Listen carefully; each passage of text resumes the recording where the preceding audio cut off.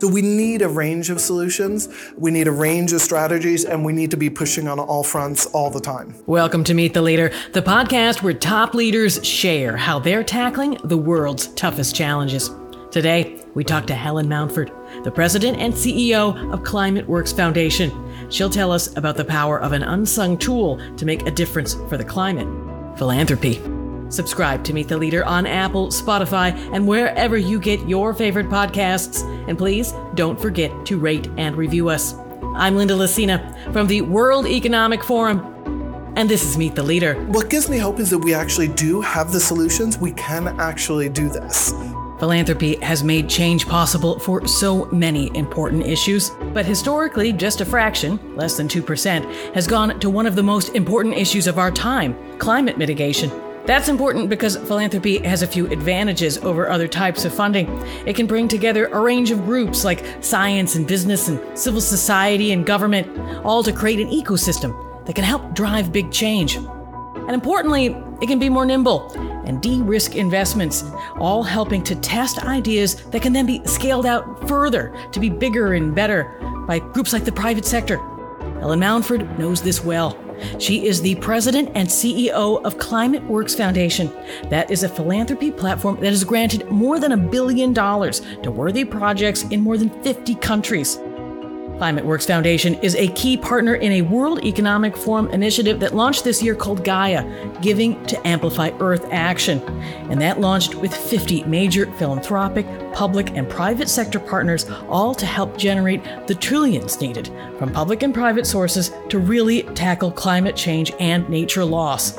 She will tell us all about Gaia. But first, she'll talk a little bit more about climate philanthropy and its potential. Philanthropy is private and foundation giving for good causes. Climate philanthropy is really looking at how we can use that sort of small but catalytic funds from philanthropy to really drive change more quickly. And so how can we use that to leverage public and private funds to actually explore new areas, develop new areas, which the public sector, the companies can then come in later to take forward, such as technological solutions on climate? And how can we help to bring down the risks of some of the investments that others will be taking? And so what are the advantages of this method that maybe other types of funding don't have? Where climate philanthropy can do the best is actually by being catalytic, by really looking at where there are areas that are new that need to be explored further, where we can set some of the guidelines and approaches that can help the whole community move forward, and to be agile, right? So as we see things shifting, often climate philanthropy can be the first to actually shift direction if there's a new crisis, a new opportunity that emerges, to really sort of lead the way. So at its best, it's really very agile. It's able to take risks, and it's able to be catalytic. Why is it that it can be more agile than other types of financing or funding? Well, because it's up to the individuals and the foundations to actually set the direction, and working with their boards, or if it's an individual, obviously the individual, they can actually move fairly quickly. Often what we see in the public sector or the private sector is there's very strong rules and guidance. There will be processes that are quite thorough and often quite complicated to get through, particularly with public funding, to actually move the money to the ground. Every foundation will have, of course, their own rules, their control systems to actually make sure what they're doing is in accordance with their mission, their values, the approach they're trying to take, but they have that ability to be a bit more agile. Everything has advantages and disadvantages. What are the disadvantages of a climate philanthropy? One of the challenges is, of course, we need to actually shift trillions of dollars to really deliver the climate crisis, and philanthropy will only ever be a small part of this. So it is small. We see it as a small but mighty P amongst the philanthropy, public and private, but it really does need to work together with and help to leverage what can happen in terms of public and private finance. So that's one of the challenges that we see. The other that we've seen is that there's a lot of interest from philanthropy, a lot of foundations who haven't been investing in climate, who want to, or individuals who want to, but what they're struggling with is where should they invest? Climate is complex. It covers everything now. We are seeing the impacts around the world all the time. And we need radical transformation of all of our sectors to actually tackle the climate crisis. And of course, coming into this, new funders say, well, where should I best invest? And that's where we and others in the community are trying to help them identify those opportunities. There is a special initiative, Gaia, Giving to Amplify Earth Action Challenge, the Giving to Amplify Earth Action Challenge. And so that is looking to bring bridge a $100 trillion gap. Tell us about the initiative and why it's important. Absolutely. So, this is an exciting one because it actually is looking at what are the partnerships where we have public, private sector come together, and then some of that really catalytic philanthropic capital to help actually accelerate and boost action on climate beyond what we're seeing right now. We have a number of successful initiatives starting to move, taking forward climate action, but just not at the scale we need. So how can we actually identify some of these partnerships that can really, really accelerate action? That's what we're aiming to do. And we'll be a partner in this as well as many others, and looking over the next year to really test and trial some approaches that could lead to much more accelerated action. Well, so when we talk about the $100 trillion gap, what are we actually talking about, Helen? So in fact, this really is about how do we transform our whole global economy.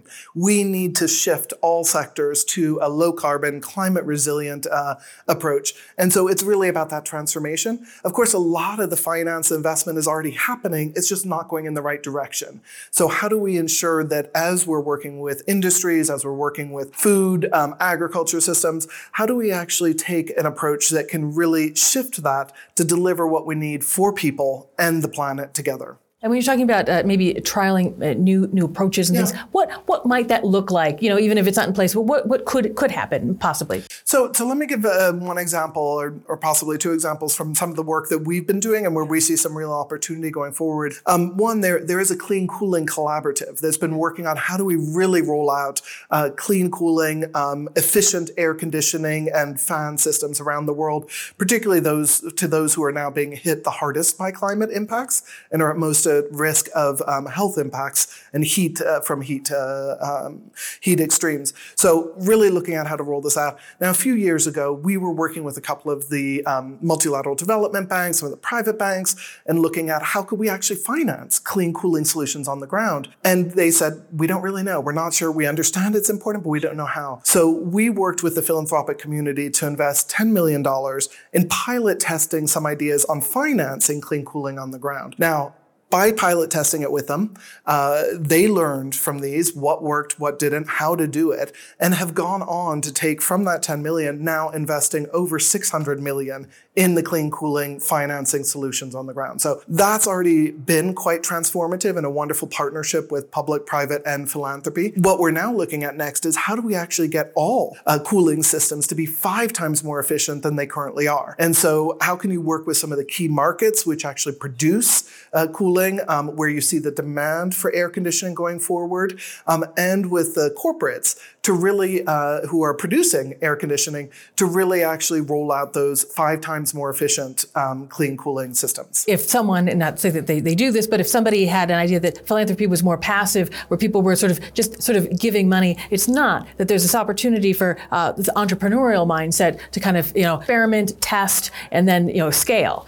Absolutely. And mainly it's that sort of early stage, experimenting, testing, trialing, doing so together with public, with governments, with corporates. And as they learn from them, they can take it forward. What in your mind could hold climate philanthropy back? We know that we need urgent action. We have a lot to do in a very short period of time. And climate philanthropy has an important role to play. What could hold it back? Well, one of the things we definitely see as a challenge, I'll highlight two. One is that we are in a period of polycrisis. And there is so much that we all need to tackle immediately, whether it's about the war on Ukraine, it's about food and energy insecurity, inflation, cost of living.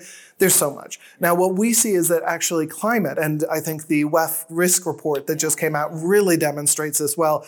We can't ignore climate. Climate, nature, biodiversity loss. These are the major risks we see on the horizon, and we need to integrate it in the solutions to all the other crises? How do we actually take this as an integrative approach so that we're not tackling one crisis right now just to leave the next one coming 1-2 years down the track? So that's going to be essential, but it is a real risk that people at the moment focus on just one crisis at a time rather than actually doing an integrated approach. The second that we see is that there is a lot of interest from philanthropy, from other funders to actually invest in climate action, but again, they don't know where or how to do that. And that's where at ClimateWorks, that's one of the things we're really trying to do is convene the community, bring them together around intelligence, data, strategies, world-class solutions and partnerships that can actually deliver those results and give them the confidence to make those investments more rapidly and get the money to the ground. Is there something that you really, really hope, aside from all the wonderful things that will come from this launch, something that you really hope moves forward for the climate this year? If there's one key thing, we can do this, guys. We can do this. I think we have a lot of climate commitments that have come forward in the last couple of years from countries, from cities, from corporates, from all the net zero commitments, which is fantastic. This year has got to be about implementation and accountability. And so the focus this year has really got to be about demonstrating how we're delivering that and using that to build more momentum. What do you think we need to do to make sure that accountability emerges? There is a whole ecosystem that has been built up of the tools, the guidance, the approaches to help governments and corporates to actually set their net zero targets, to set the pathways to actually achieve those, to report transparently about these, and then to be held to account. And that ecosystem has been building. We need to consolidate it, make sure that it's got all the right tools and approaches in there, make adjustments where we need. A lot of this is still developing. Even things like the scenarios for actually looking at how to report transparently on your climate-related risks. We have scenarios. We need to continue to refine them and make sure they're usable by all the communities that need. So need to ensure that is all in place and that it's used. I think the other thing I would emphasize here is just how important civil society is and the climate movement, those on the outside who are able to call out where we have corporates or governments who are backsliding or are saying one thing but actually doing something different. So all of this is about getting that data, that information out there, but then you also need that public pressure from outside to keep people on track. What keeps you up at night? Well, the climate crisis is absolutely terrifying, right? We're at about 1.1, 1.2 degrees Celsius now. When we see the devastating impacts of droughts, wildfires, Pakistan, 1/3 of the country was underwater last year. It's just absolutely devastating. And we're trying to keep climate and global warming below 1.5 degrees Celsius. And this is already happening at 1.1, 1.2. So that to me is just how much worse is it going to get? How much more are we going to risk? That keeps me up at night. What gives you hope? What gives me hope is that we actually do have the solutions. We can actually do this. And one of the things I very much aspire to is what Christiana Figueres has called stubborn optimism on climate. It's optimism because we do have the solutions. We can do it. We've got the human ingenuity, the ability to work together and do this. But the stubborn part is that it will not happen unless we all really work together and actually deliver that. So we're not going to give up. We're going to keep fighting and keep working towards really winning on climate. Pushing forth climate solutions is difficult because everything is very, very long term. Sometimes it can take many, many years for the smallest thing to sort of come into place.